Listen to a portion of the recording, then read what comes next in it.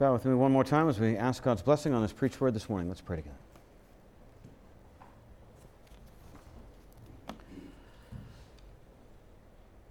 Father, we are ignorant of all things pertaining to you and to your glory, to your gospel, to your grace, to your judgment. In ourselves and our natural man, we have suppressed your truth and unrighteousness just like everyone else. And yet you have, by your grace, given us a new mind and a new heart to receive your word as Christians, and so we pray. Open our eyes that we would see wonderful things from your word. Arrest our attention, arrest our hearts with your great mission to the world, to save sinners for yourself, to gather worshipers for your name. May we join you in this work and give us success, we pray, for Jesus' sake. Amen. Jesus said to Zacchaeus in Luke 19:10 that the Son of Man came to seek and save the lost. Jesus came from heaven to earth on a mission. He did that because God is a God of mission. God is seeking worshipers to worship Him in spirit and in truth. That is God's mission. He is worthy of all worship and praise, loyalty and reliance. And therefore, the church does not exist for itself. Yes, the church exists for our edification, our building up, our learning, our growth. But the church builds up believers so that they will be sent out on, literally, a mission from God. The church exists by God and for God as an agent of God, the body of Christ, filled with His Spirit to seek and save the lost by His grace, to gather worshipers for the Lord who will worship Him in the Spirit and in truth. What happens in the biblical book of Acts, then, is not simply a bunch of separate miracles of the apostles for us to marvel at. Nor is it even a bunch of loosely related conversion stories about how some unbelievers came to believe in the gospel of Jesus Christ. Nor is it even merely the story of how a few local churches were planted in Asia Minor and Greece. It is a story of how the risen Christ, continuing His mission on earth, to seek and save the lost, is still active here, even now. And He's training us and building us up to join Him on that mission. If you'll turn with me to Acts 13, we'll see 5 fundamentals of mission in the conversion of a regional Roman politico. 5 fundamentals of mission. Follow along with me in your Bibles as I read out loud for us Acts 13, 1 through 12. Now there were in the church at Antioch prophets and teachers: Barnabas, Simeon, who is called Niger, Lucius of Cyrene, Manaen, a lifelong friend of Herod the Tetrarch, and Saul. While they were worshiping the Lord and fasting, the Holy Spirit said, "Set apart for me Barnabas and Saul for the work to which I have called them." Then, after fasting and praying, they laid their hands on them and sent them off. So, being sent out by the Holy Spirit, they went down to Seleucia, and from there they sailed to Cyprus. When they arrived at Salamis, they proclaimed the word of God in the synagogues to the Jews, and they had John to assist them. When they had gone through the whole island as far as Paphos, they came upon a certain magician, a Jewish false prophet named Bar-Jesus. He was with the proconsul Sergius Paulus, a man of intelligence, who summoned Barnabas and Saul and sought to hear the word of God. But Elymas, the magician, for that is the meaning of his name, opposed them, seeking to turn the proconsul away from the faith. But Saul, who was also called Paul, filled with the Holy Spirit, looked intently at him and said, "You son of the devil, you enemy of all righteousness, full of all deceit and villainy, will you not stop making crooked the straight paths of the Lord? And now behold, the hand of the Lord is upon you, and you will be blind and unable to see the sun for a time. Immediately, mist and darkness fell upon him, and he went about seeking people to lead him by the hand. Then the proconsul believed when he saw what had occurred, for he was astonished at the teaching of the Lord. So 5 fundamentals of mission, Christian mission. First, missions incubates in the local church. Missions incubates in the local church in verses 1 to 3. Antioch was a city on the northeast coast of the Mediterranean Sea, near modern-day Syria. These men, in verse 1, are identified as prophets and teachers. They're not first and foremost managers or miracle workers. They're not therapists or CEOs or retail service providers. They are prophets and teachers who listen to God and who speak for God. They teach and train God's people. They pray for God's people and with God's people. Prophets and teachers. What unites them is not how they look or where they're from. This is not a white church or a black church or a Hispanic church or an Asian church. Barnabas, we'll remember, was a Jew from the island of Cyprus, which is off the Mediterranean Sea, about in the middle of the Mediterranean Sea, about 75 miles long and about 75 miles from the city of Antioch on the eastern coastline of the Mediterranean Sea. Simeon had a nickname that meant black, so he's probably from somewhere in northern Africa. Lucius is from the city of Cyrene, which was also in northern Africa and modern-day Libya. Manaen was brought up as a child in the home of the man who would become Herod the Tetrarch, Herod Antipas, from the days of Jesus' infancy. And then there was Saul, the Jew from Tarsus in Cilicia in far eastern Turkey. What unites their diversity is faith in Jesus, love for Christ, submission to the ways of God and the gospel of Christ crucified. They believed God is our holy creator and our righteous judge, who created us to know and love, serve, and worship Him forever. They believed that mankind found its greatest solidarity in being created by this God and found their greatest problem in their shared and universal sinfulness. Rebellion against God as our common creator and judge, no matter what our color or culture. They believe God could and should send people to hell for eternal conscious torment because of our sin against an eternally good, righteous God. Yet they were grateful to discover that God had sent His eternal and only begotten Son, Jesus, to take on human flesh, to live the sinless life we should have lived, to die the death we deserve to die for our sins in our place as our substitute penalty under God's wrath. And that this Jesus rose again from the dead and ascended to God's right hand to rule His kingdom. And He will come back to judge the living and the dead. And if we turn from our sins and trust in this Christ, we can be reconciled to the Creator God that we rebelled against and whose love and law we spurned. They believed all that, whether black, brown, or white. That's the message that united the church in Antioch, even when its leaders were from different cultures and of different colors. They led by teaching that message from all the Scriptures.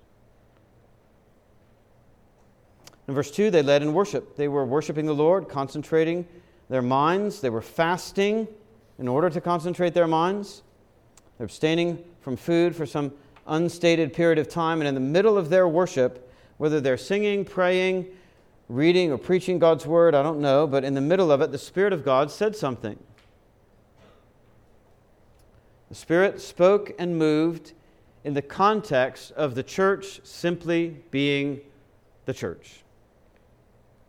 Pursuing the ordinary means of grace worshiping the Lord together by preaching, praying, singing, reading Scripture together. As the leaders in the church were focused upward, the Spirit impelled them outward. Worship thrust them out into mission. And the same should be true of us. As we marvel at what God has done in Christ, at what God is, at who He is, at who Christ is, about the redemption that He has worked for us in Jesus, we should move out to the nations with that message. Antioch is a church with prophets and teachers, ministers of God's Word. God's Spirit always works in connection with God's Word. There's a reason the Spirit spoke to this church in particular. There were prophets and teachers there.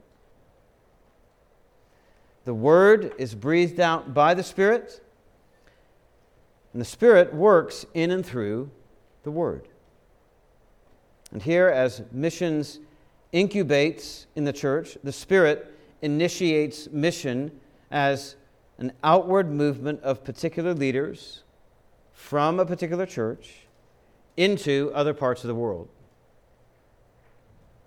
Now, I don't know how the Spirit of God talked to them. I don't know how He said what He said. Seems like an audible voice here. But remember, there are prophets among them, full-on New Testament prophets, men who received new revelation from God as the Scriptures were being sewn together as a perfect revelation. But remember,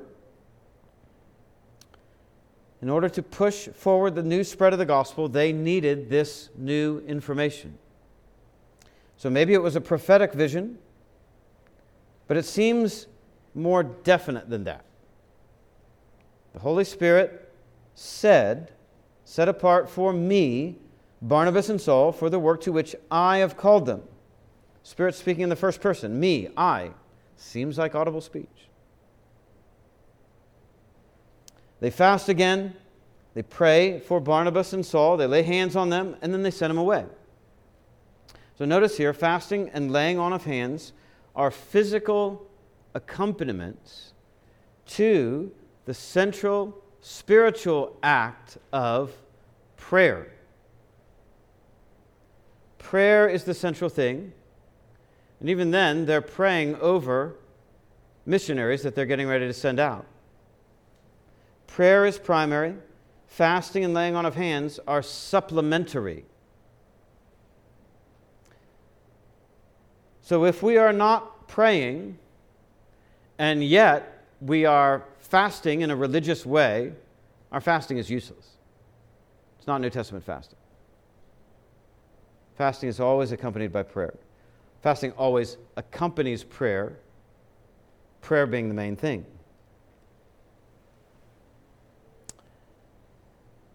What we see here is that local churches recognize, affirm, and send missionaries. That's what local churches do. Missions incubates in gospel-centered, God-worshiping, Christ-preaching, Bible-reading, Bible-singing, Spirit-empowered churches. Missionaries come out of local churches. Worship produces missions.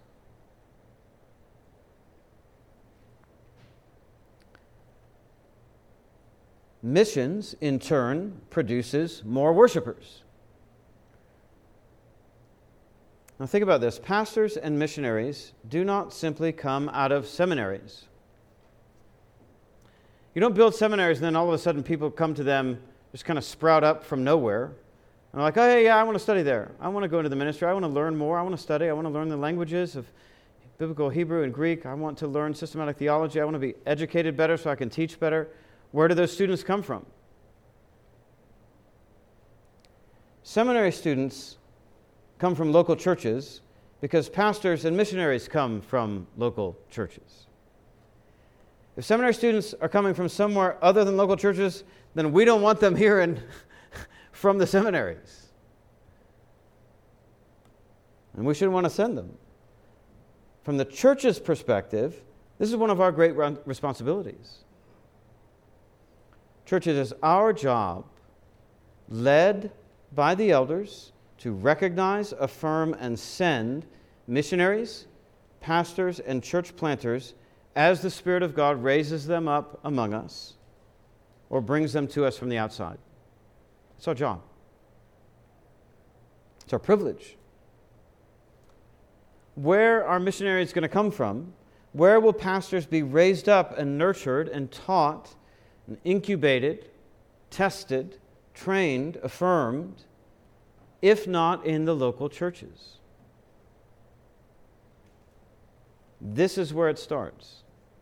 This is where world mission starts, right here among you. This is where church planting starts. This is where pastors are raised up and trained. This is the group from which pastors, church leaders, church planters, missionaries, evangelists will be sent out. The church is God's missions program. The church is God's pastoral training program. This is it. This is the institution. Conversely, it is the prospective missionary's responsibility to submit themselves to the recognition, affirmation, training, and sending of some real, visible, local congregation and its leaders. This is a necessary mark of humility and submission as a prospective, aspiring pastor or missionary. Even Barnabas and Paul, gifted as they were, Paul was an apostle. They submitted themselves to the recognition, affirmation, and sending of their local church and their fellow elders. And isn't it wonderfully appropriate that Barnabas and Saul begin their ministry? They cut their teeth as elders in a local church alongside other elders with a different skin tone from their own. And they submitted to the authority and affirmation of other elders whose names we would never have known unless it were for the success of the ministry of people like Barnabas and Saul. We'll see throughout Acts that Paul will return to Antioch to report back on his progress, to rest, to fellowship, and to renew his resources with this local church that sent him. He is responsible to them, and they, in turn, take responsibility for him. He reports to them, they provide for him. So missions incubates in the local church. We want to be this kind of church. We want to be this kind of church. With multiple teachers, multiple elders, multiple qualified leaders. We want to be a local church where young men aspiring to pastoral ministry can come and be trained in how to think rightly about the gospel, the church, pastoral ministry, where they can grow in their conviction, their character, their conduct.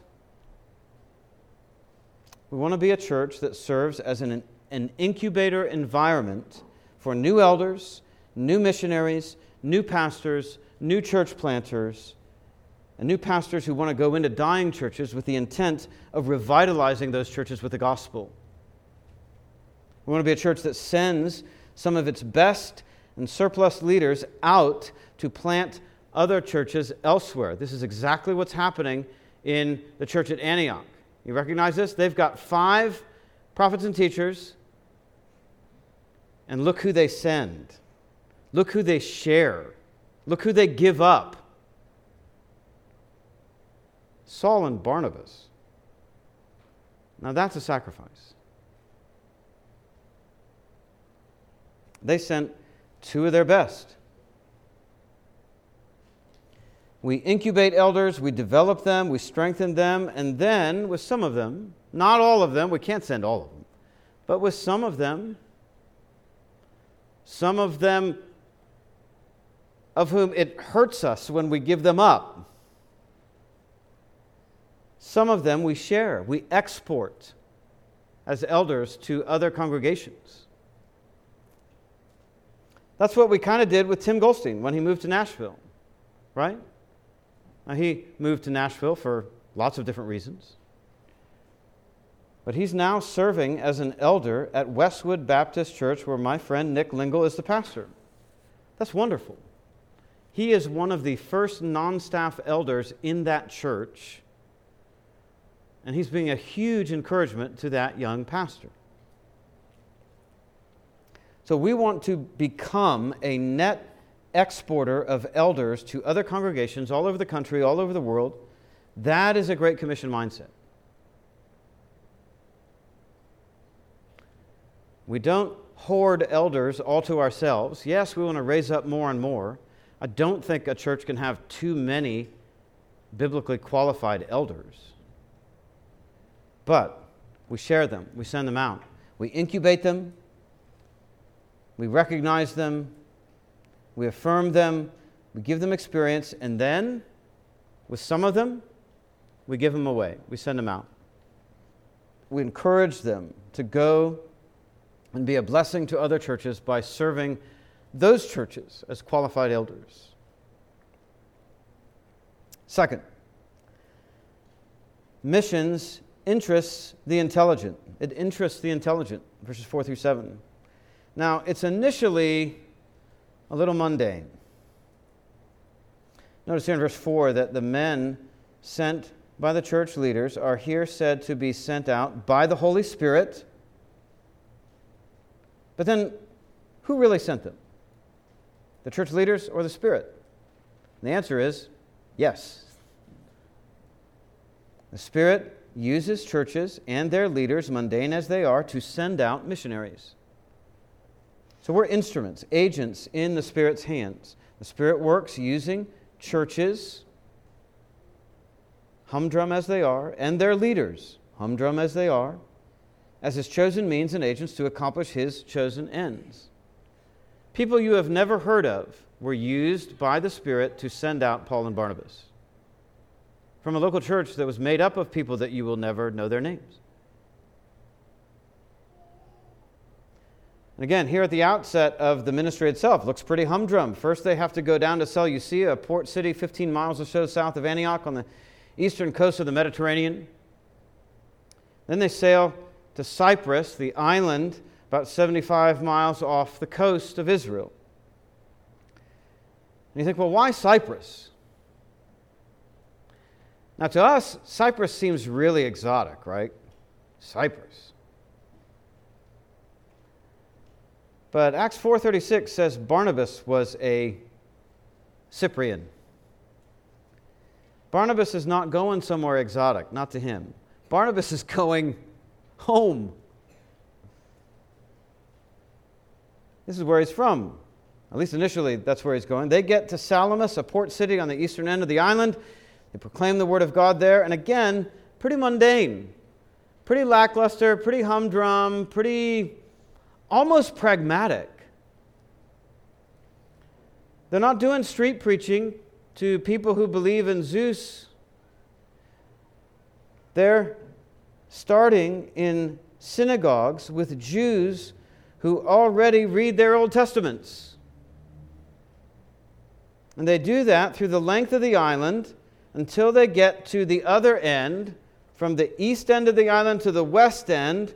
They get to Paphos, the administrative capital on the west end of the island. And only now does Luke feel like, now I got something to write about. Now we gotta preserve this one. This is amazing. And here is where missions interests the intelligent. The way they meet the Jewish false prophet is through the invitation of an intelligent proconsul named Sergius Paulus. Notice, he summoned them. Paul and Barnabas did not initiate with him. He reached out to them. Somehow, word had gotten back to Sergius Paulus of what Barnabas and Saul were teaching in Paphos and along the whole island, and he wanted them to come speak to him so he could hear about it. And Luke wants us to know that a cosmopolitan, intelligent Roman ruler like Sergius Paulus actually invited Barnabas and Saul to speak the gospel to him. He didn't call them because they were causing trouble or because he wanted to punish them. He called them because he was interested in what they had to say. He sought to hear the word of the Lord. And he's not an idiot. Christianity was not just for the poor and powerless. We can say the very first person who invites Paul and Barnabas to hear the gospel, to speak the gospel to them, is an intelligent ruler of a city, or maybe an island, a region. He's a proconsul. The gospel was for a Roman ruler like Sergius Paulus. It wasn't just for uneducated, easily duped people. It wasn't just an opiate for the masses. You don't have to check your brain at the door to believe this gospel. Now, you may have to change your mind. You may have to submit your rationality to God's revelation. But you don't have to become stupid. You have to become humble. But that's a different thing. You don't have to quit using your mind. You just use it for a different purpose in a different way, under a different authority. The gospel was for an intelligent man like Sergius Paulus, not just for countrified hicks with accents from backwaters like Nazareth or Cana. The gospel can get itself a hearing. It was for city people, even mayor, governor types like Sergius. Now, Sergius clearly had a pre-existing interest in spiritual truth and power. He's got a Jewish false prophet with him. Elymas functions for Sergius as something like a spiritual advisor mixed with a fortune teller to give Sergius a leg up on his political competition. Still, Sergius is a prominent man in a high position, and he seeks to hear the word of the Lord. And that sets up a power confrontation between the gospel and dark magic, between Saul and Elymas. And that brings us to our third fundamental of missions. Missions incurs opposition. Missions incurs opposition. You better believe it. Verse 8. And here we come to the real center of Luke's point in showing us this story. The encounter is invited by the proconsul, but the conflict is not with Sergius himself. It's with a Jewish false prophet and magician. Sergius is the territory that Saul and Elymas are fighting over. Saul and Barnabas were introduced as prophets and teachers, you'll remember, in verse 1. Now they are opposed by a false prophet here in verse 8. So what happens when a true prophet and a false prophet go head to head? They're teaching Sergius the way of the Lord, and as Sergius is seeking to hear God's word, Elymas is seeking just as hard to turn Sergius away from the faith. I don't know what it looked like for Elymas to try to turn Sergius away from the faith. Maybe he was interrupting the apostles at every turn. Maybe he was arguing with them. Maybe he was distracting Sergius. Maybe he was actually doing works of dark power to try to impress the proconsul, like the magicians in Egypt, turning their staffs into snakes, just like Moses was able to do. Who knows what he was doing? Maybe he was trying to discredit the apostles themselves with smearing their character somehow. Whatever the case, Elymas was working against Saul, who now drops his Jewish name and goes by Paul to match his Roman context. He's no longer in Judea.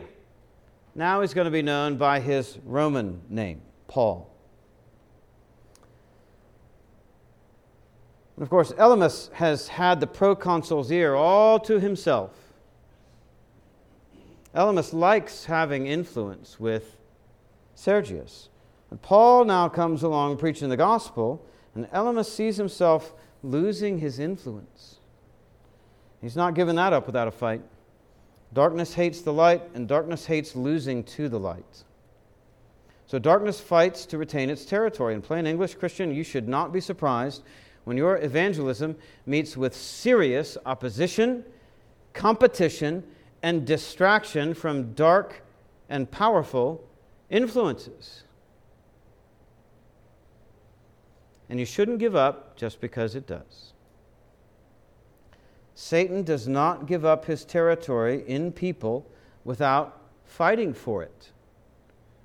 Think about what you're doing.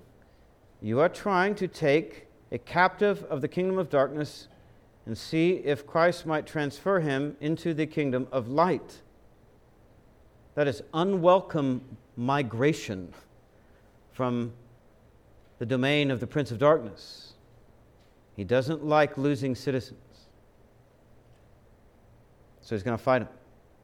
He's going to fight you. Even for godly men like Barnabas and Saul, their evangelism was regularly contested, contradicted, even combated violently in some cases, as we'll see in the coming weeks. Now, we won't be able to do what Paul did here or what he's about to do, but we don't have to. We simply need to keep preaching the gospel despite all opposition from other people and powers. Just keep believing and proclaiming the gospel. Stick to your guns.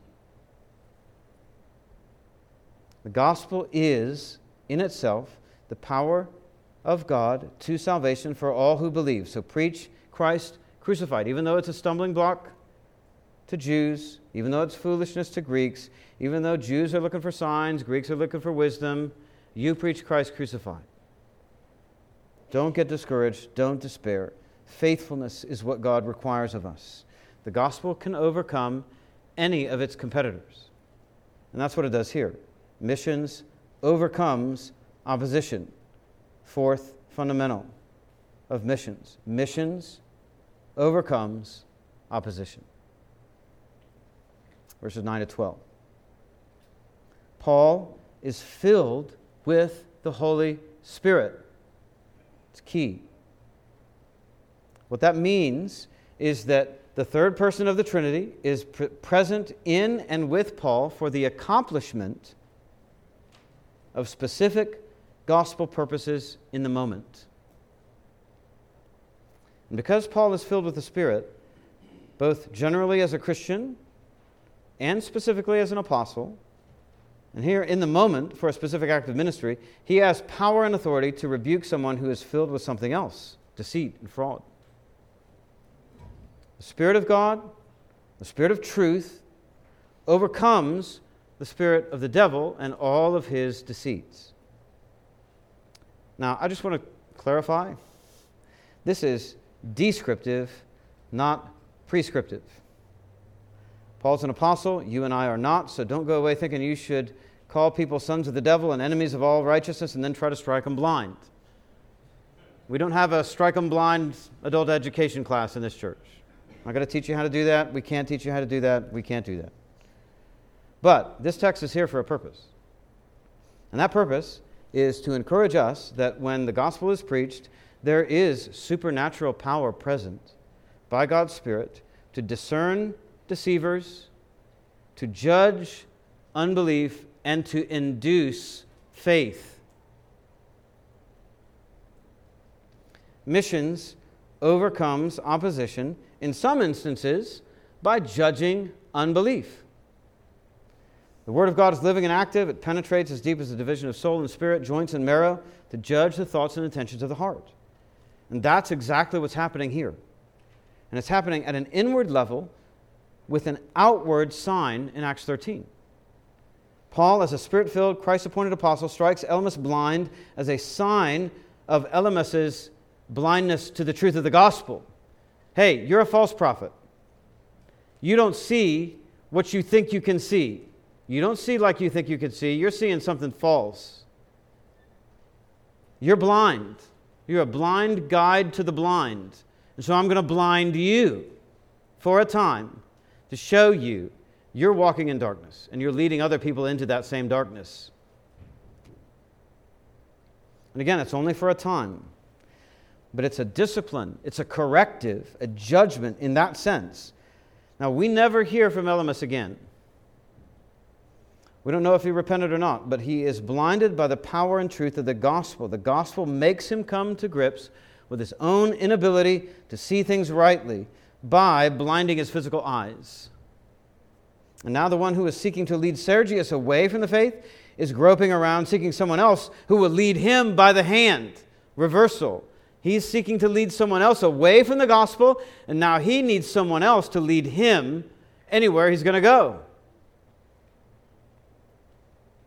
And you wonder, too, if Paul does this because this is exactly what the risen Christ did to him, remember? This was Paul's Damascus Road experience. He himself had been blinded before he blinded Elymas. Paul himself had to be led by the hand, same verb. Verse 8, chapter 9. And you wonder if Paul did this to Elymas hoping for the same outcome that he himself experienced when he was blinded. That Elymas might learn from his blindness to see the darkness of his own heart and to see Jesus as the light of the world. Meanwhile, the same gospel, the same Spirit of the same God, the same instance of mission induces belief in an intelligent, open-minded man like Sergius Paulus. And when did the proconsul believe? When he saw what had occurred. When he saw. That verb is not a coincidence. The proconsul saw how Elymas was blinded by a superior spiritual power. Sergius Paulus is the one who now sees, while the false prophet, the one who said he could see more than the proconsul, is now blind. Same preacher, same gospel, same power, same situation, same instance, yet what a different result between Sergius and Elymas. That's kind of sobering, isn't it? The same preacher can preach the same gospel at the same time to people in the same situation, and it can have a judging effect on one and a saving effect on another.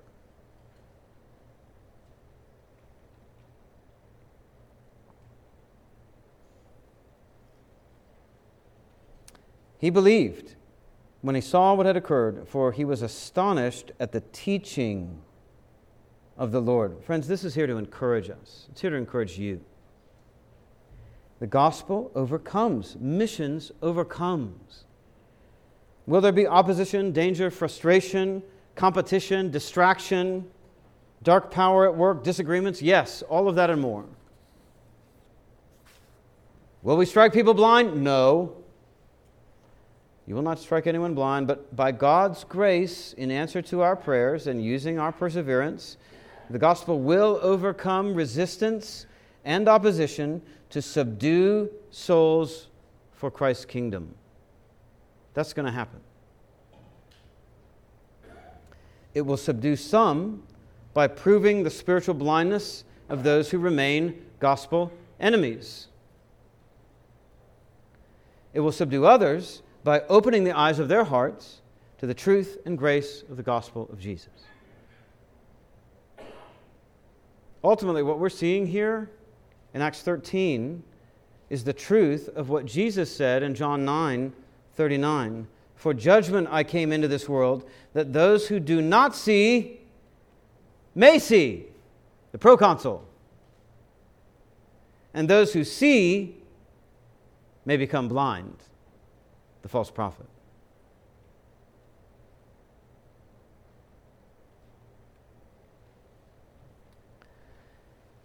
Fifth and finally, missions centers on teaching. Missions centers on teaching. Now look back over all the references to either teachers, teaching, or the gospel in verses 1 to 12. It all starts in verse 1 with teachers in Antioch. Incubation. Teaching. Then in verse 5, they, Barnabas and Saul, proclaimed the word of God in Salamis. They proclaimed it. They taught it. Verse 7, the proconsul sought to hear the word of God. He wanted to be taught. Verse 8, Elymas seeks to turn the proconsul away from the faith, the content of what was taught. In verse 10, Paul tells Elymas he's making crooked the straight paths, the straight teachings of the Lord. And here in verse 12, the whole theme culminates in how the proconsul is amazed, not simply at Saul and Barnabas themselves personally, not at their charisma, not even at their power or their persuasiveness, not even simply at what happened to Elymas, but at the teaching of the Lord that produced that effect. He's impressed at the truth, not just at what functioned as the proof. He's impressed by the truth. This teaching, this Christ, Sergius concludes, he's the one who has real power, clean power, to overcome dark power. So missions, Christian missions, distinctively Christian mission, is not ultimately about digging wells to provide people clean water in remote areas, or building houses and hospitals, or teaching people English, or providing people with humanitarian aid. All those things are good things that Christians often do as a result of loving our global neighbor. Those are good things. But those things in themselves and by themselves are not missions. Missions involves proclaiming the Word of God, the gospel of Jesus Christ, verbally to people who don't yet know it or understand it. And this is our criteria for choosing which missionaries we are going to support, which organizations we're going to resource, which prospective pastors we want to take in and train, and which pastors we want to send out to pastor other churches. The mission of God is to make followers of Jesus through repentance from sin and faith in Him, to gather worshipers for Himself, to plant churches, to raise up pastors and elders for those churches. The ministries that are doing those things most faithfully according to the gospel, those are the ones we want to get behind. That's why we've been supporting Lazarus Piri in Ndola, Zambia, training up pastors at the Evangelical University, traveling the world to talk to churches and church leaders about biblical missions, a biblical understanding of the gospel and what that means to promote and proclaim that gospel all over the world. Lazarus is really good at that. He's really faithful in that. I would give him way more money than we have right now to do those things because he's a faithful man. He's doing that well with the gospel. That's why we support Reagan Martin in South Africa, because he's training pastors of local churches there to preach the Bible expositionally. Pastors who are not able to go to seminary, so he brings the seminary to them and teaches them how to take the point of the passage of the Bible and make that the point of the sermon. Expositional, exposing the point of the passage. We support Marwan Abu Zelaf in Lebanon and Prasoon Goel in Delhi because they're both faithful pastors preaching the gospel and planting churches, new churches, in cities that desperately need them. We support Tim Beavis because he travels the world training church leaders to understand and teach the Bible to their congregations. And we've just joined the Association for Christian Mission and Evangelism because we are in lockstep with their understanding of the gospel, their philosophy of local church ministry, their understanding of missions as centered on gospel proclamation and local church planting. So when we elders think about the kinds of ministries that we want to bring forward to you for your financial support, we're thinking about ministries that proclaim and clarify the gospel, that focus on the truth of Christ crucified, that have as their aim not simply the conversion of atomistic Christians here and there, but church planting. And we'll see from the rest of the book of Acts. The gospel must be preached in all the world, and that means that what we're looking for at a local level is men and women who understand the gospel deeply, obey it personally, and articulate it clearly. Those are the kinds of people we want to support as missionaries and disciple makers. That's where missions begins. There can be no evangelism without a clear understanding and statement of what the evangel really is. What we want people to be impressed with from our missionaries and church planters is not, wow, Reagan's a great guy, or wow, Lazarus is a great guy. We want them to think they're great guys. What we want them to be amazed at is the teaching of the Word of God.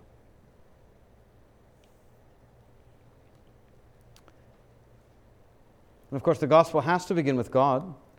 It's God who created us. He's the one who gave us the promises and warnings about obedience to His Word and ways in the first place. And of course, mankind sinned. We rebelled against God's law and love by reaching for the knowledge of good and evil out from under His good and right authority. That rebellion brought down God's righteous wrath on us, as He warned us it would. It meant that we deserved eternal conscious torment in hell, and yet God sent His Son, Christ Jesus, to live the perfect human life that we should have lived, to die the human death we deserve to die in our place on the cross for our sins as our substitute. And He rose from the dead so that if we trust in Him and repent from our sins and from our self-righteousness and self-directedness, we can be united with Jesus in His resurrection, and we can be saved from the power and penalty of our own sins. That is the message of missions.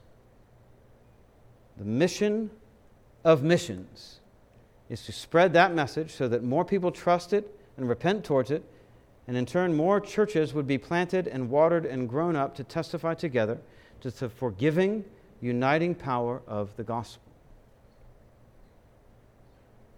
Friends, I hope we've seen here that God is a God of mission. He incubates missions in the local church. He interests intelligent non-Christians in mission. And even when His mission encounters opposition, the God of missions overcomes that opposition. And God's mission is to save sinners from His own righteous wrath by teaching them the gospel of Jesus Christ, crucified for the forgiveness of sins. This mission is our mission as a local church. This is what we're about. Other institutions, organizations, other people are on other missions. And maybe you yourself have been on a different mission, a mission for yourself up to this point in your life. But this mission, God's mission, Christ's mission, is the mission of the gospel. It's the mission of heaven itself. Are you on this mission with us? We hope you will join together with us on the greatest mission this world will ever know. Let's pray together.